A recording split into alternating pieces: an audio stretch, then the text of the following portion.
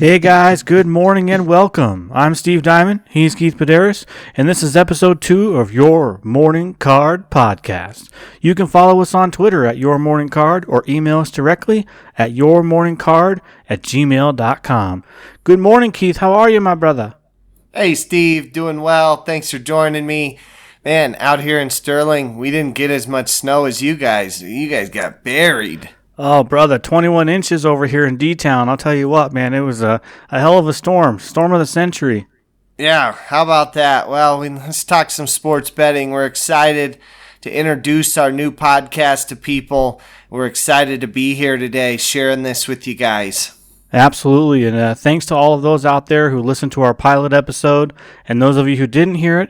Our goal in this podcast is to educate, share ideas, and be an open forum for you, our listeners, to ask questions and learn with us as we grow together, increasing our knowledge of the big, bad world of sports betting. As always, each and every episode, Keith and I will have an industry discussion highlighting a topic in the sports betting world. Along with that, we want to hear from you, the listeners, on what topics you'd like to discuss and may be of interest to you. And now, the moment that we've all been waiting for every episode, Keith, is going to be our industry discussion. This is a time in the show where we take a topic from the world of sports and discuss its significance in the industry, keeping us all informed, educated, and as a community within the sports and sports betting world. Today's segment topic, Keith, is the over-under betting. I think this is one that a lot of people are going to really enjoy. Keith, why don't you get us started, brother? Yeah, thanks, Steve. And guys, we talked about Moneyline in our first ever podcast episode. Today we want to talk about totals. The over-under, the total that you look at when we're looking at halves, quarters, and the overall game. Okay, so Steve, this is really comes down to correctly predicting game flow patterns. Yes, right? sir. So you can look at different statistics, a lot of times predict what's going to happen for one team or for both teams combined in a certain period or a quarter, break it down in a half, or you break it down into the entire game. Steve, some of the benefits of the over-under betting model is the ability to bet with the game flow instead of the outcome.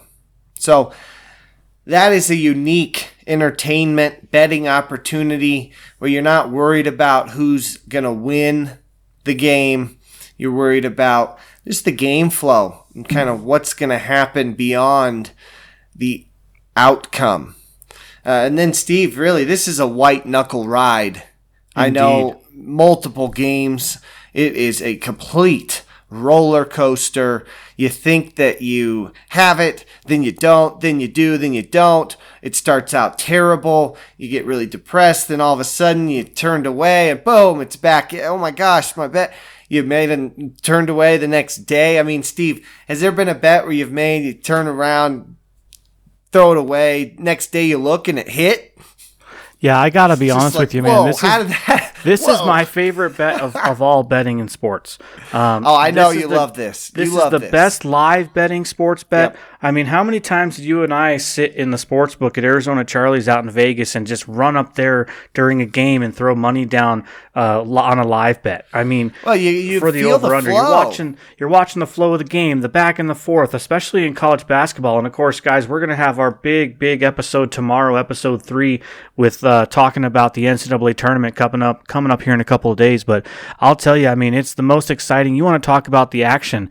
I mean, you can't get better than that. I mean, look, the over-under is relatively straightforward type of bet. I mean, both outcomes are about equally likely, so you don't need to know much about the game to bet the total, like you just said, Keith. But, I mean, you can be wrong on the winner. You can still win your bet. I mean, that's the best part. You don't have to have skin in the game on one team versus the other. You just need to be able to predict that game's going to go over or under. Right, Keith? Exactly. So that's really where it comes in for me that I'm not very good at this, Steve. I tend to like the unders more for some reason. I think that I'm watching a game or that I'm pre-game and I just don't think that they're all going to have a great night. And so you just tend to lean towards the under. And I know a lot of people are not an under player at all. They'll either play overs or nothing. A lot of guys lean towards overs on player props and team totals, especially. Steve, I know this is your bread and butter, man. Talk about the team totals, the half totals. Where do you find value, and why do you think there's value on those? Yeah, it's interesting you bring up that you're not a big fan of it, Keith, and that you tend to take the under. But statistics show that sports bettors are more likely to bet the over than the under, simply because there are more possible outcomes that would lead to a victory. Okay? And to be honest, in fact, the over-under bet is one of the most popular types of sports bets on the market. Handicap your total bets, all right? In-game matchups are important here. Offensive and defensive trends for a game, for a team, things like that. The other thing that people aren't thinking about, too, is that a lot of the things that come into play here are injuries, history of games between the teams, consensus, standings, team reports, so on and so forth. The environment. You're talking about NFL, NCAA football, Major League Baseball. Weather comes into play here, right? 53% of the time the under hits at Wrigley Field in Chicago because of the wind if it's over 10 miles an hour. You know how often the wind is over 10 miles an hour at Wrigley Field? Often. All right, things like that, and then look at the antithesis side of that. The best in baseball is the Anaheim Angels. They hit 60% of the over because it's always nice weather out there, right? And then again on the other side of that, the worst is the Minnesota Twins, 33% the over hits only. So, realistically, like Keith, you were mentioning before, I like the team totals a lot, especially in college basketball. But I have to say my favorite bet when it comes to the over-under has got to be the first half totals for an NCAA game. I think the teams come out hot. They come out trying to make a statement. You look at teams like Gonzaga, Baylor, Illinois, Florida, teams like that score big points, Alabama, Tennessee, teams like that. They come out in the first half. They come out strong. It's really more likely that over is going to hit in the first half, Keith. Yeah, I agree. Now, when we're looking at over-unders, guys, let's break down some of the strategies here, some specific strategies to help you get better at this. You can connect with us on Twitter, Gmail, Instagram. We're out there. We want to hear from you. We want to be a community, and we want to learn and grow together. So Absolutely. Send us, yes, exactly. Send us your bad beats, your wins. What are you liking, your trends? For us, we are nothing special in this. This is a complete roller coaster ride. I got to be honest, Steve, since the NFL has ended, woof. I got to say, Keith, I hear you. Yeah, it's tough out there. It's a tough one out there, guys, and we want to learn and grow together. This is in no means something that we're coming across as experts. We want to do this a little differently than we've seen other podcasts and other sites that you can find. It's, let's come together as novice, average bettors and try and get better at that. You said it yourself, Keith. We're a community out there, right? Yep, exactly. So, hey, strategy, Steve. Let's get better at this over-under total betting strategies. So first off, I want to start us focus on the defenses. You want to look at team versus team defense matchups. Okay, so the specific two teams, how did they match up in their defensive statistics over the course of that season? You don't have to be looking at how do they match up in the past games against each other. You're looking at that season, their defensive statistics against the other team's defensive statistics. You're going to look at individual defensive matchups, and you're also going to look at the team offense statistics against the team defense statistics. So, say NBA, you got the Utah Jazz playing Toronto. You'd take Utah's offense and compare it against Toronto's defense, and then vice versa. Look at Toronto's offense and Utah's defense and come up with a over-under value that is different than the books. A lot of times you'll see it's the same as the books, but if you can find some value in that, focus on the defenses, Steve. Yep, absolutely, Keith. Another factor that has an impact on the final score is a team's ability to hit a high percentage of shots from three-point range if we're talking about NBA or college basketball, right? What you really need to do is further break down this number in terms of which players are scoring all the threes. If it's just one dominant shooter, then this is a high percentage becomes more or less reliable as opposed to a team's total percentage that has a few players consistently hitting shots from beyond the arc, okay? This can work the opposite way as well to hold the final score down if poor shooting team from three-point range is forced to try and erase a large deficit by hitting threes down the stretch. That's something that you really have to look into, and you really have to understand one of the biggest things to think about in this is really live betting. Okay, live betting in college basketball, watching as many games as you possibly can. I mean, look, the average total line for a college basketball game will fall in the range of 130 to 150 points. This doesn't mean that you should avoid playing the under against lower totals or take the over on some of the higher lines as long as your handicapping efforts and confidence level support the play. Sometimes there can be tremendous value in total lines that fall way out of this range one way or the other. The books may simply just be trying to drive money the opposite way, Keith.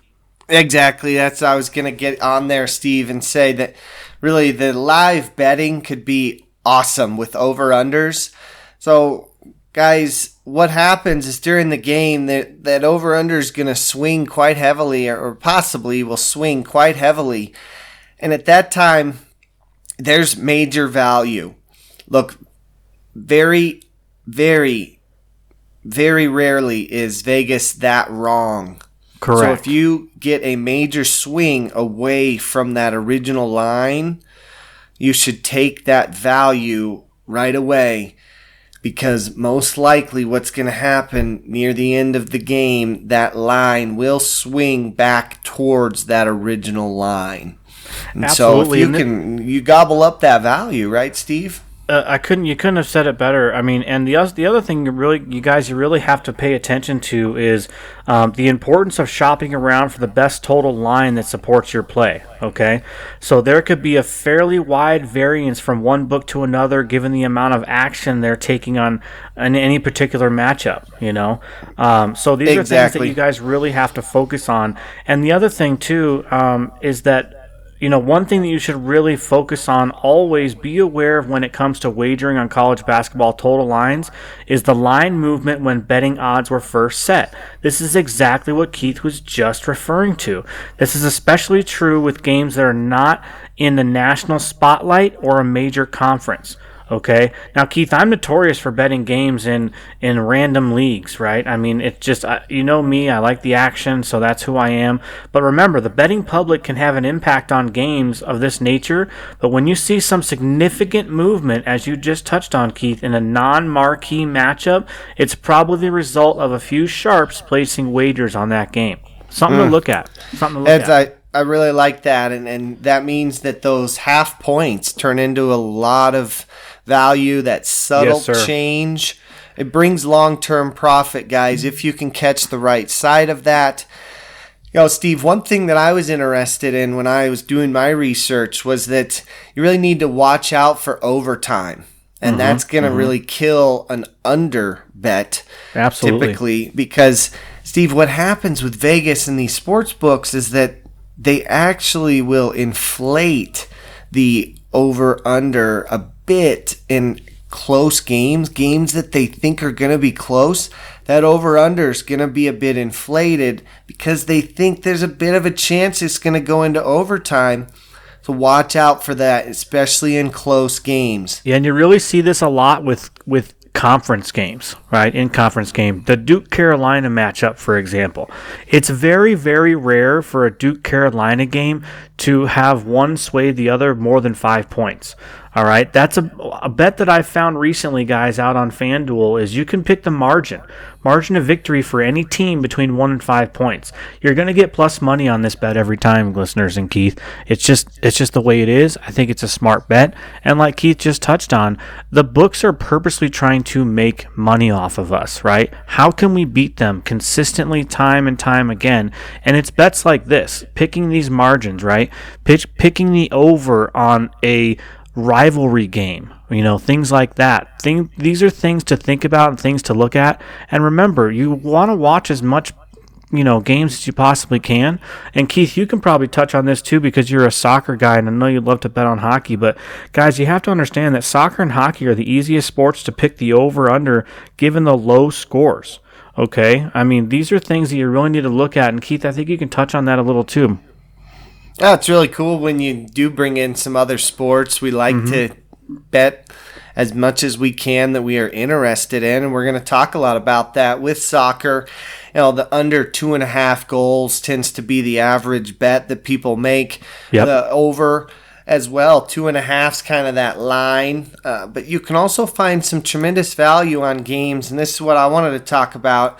Is if you just maybe instead of the under 2.5, well, go for under 1.5. Sprinkle half a unit there. Put your full unit on the 2.5. I like that. And now if both kind of hedging yourself a bit there, Keith, right? Yep, exactly, and having potential profit for double your profit. Now, this only is good if you've handicapped the games, you break down the game, and you understand that, look, this one's likely to maybe go 0-0, 0-0 in hockey, low scoring, and you catch that alternative line. So there's some real strategy there to get some extra profit. Steve, the other thing that I really loved when I was doing my research was write the game story before you bet.